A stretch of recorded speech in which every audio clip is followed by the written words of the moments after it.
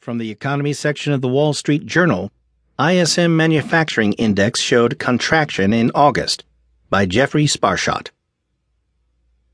The U.S. factory sector retrenched in August, highlighting manufacturers' struggles and a broader drag on the economy from weak business spending and an uncertain global outlook. The Institute for Supply Management's index of manufacturing activity fell to 49.4 in August from 52.6 in July.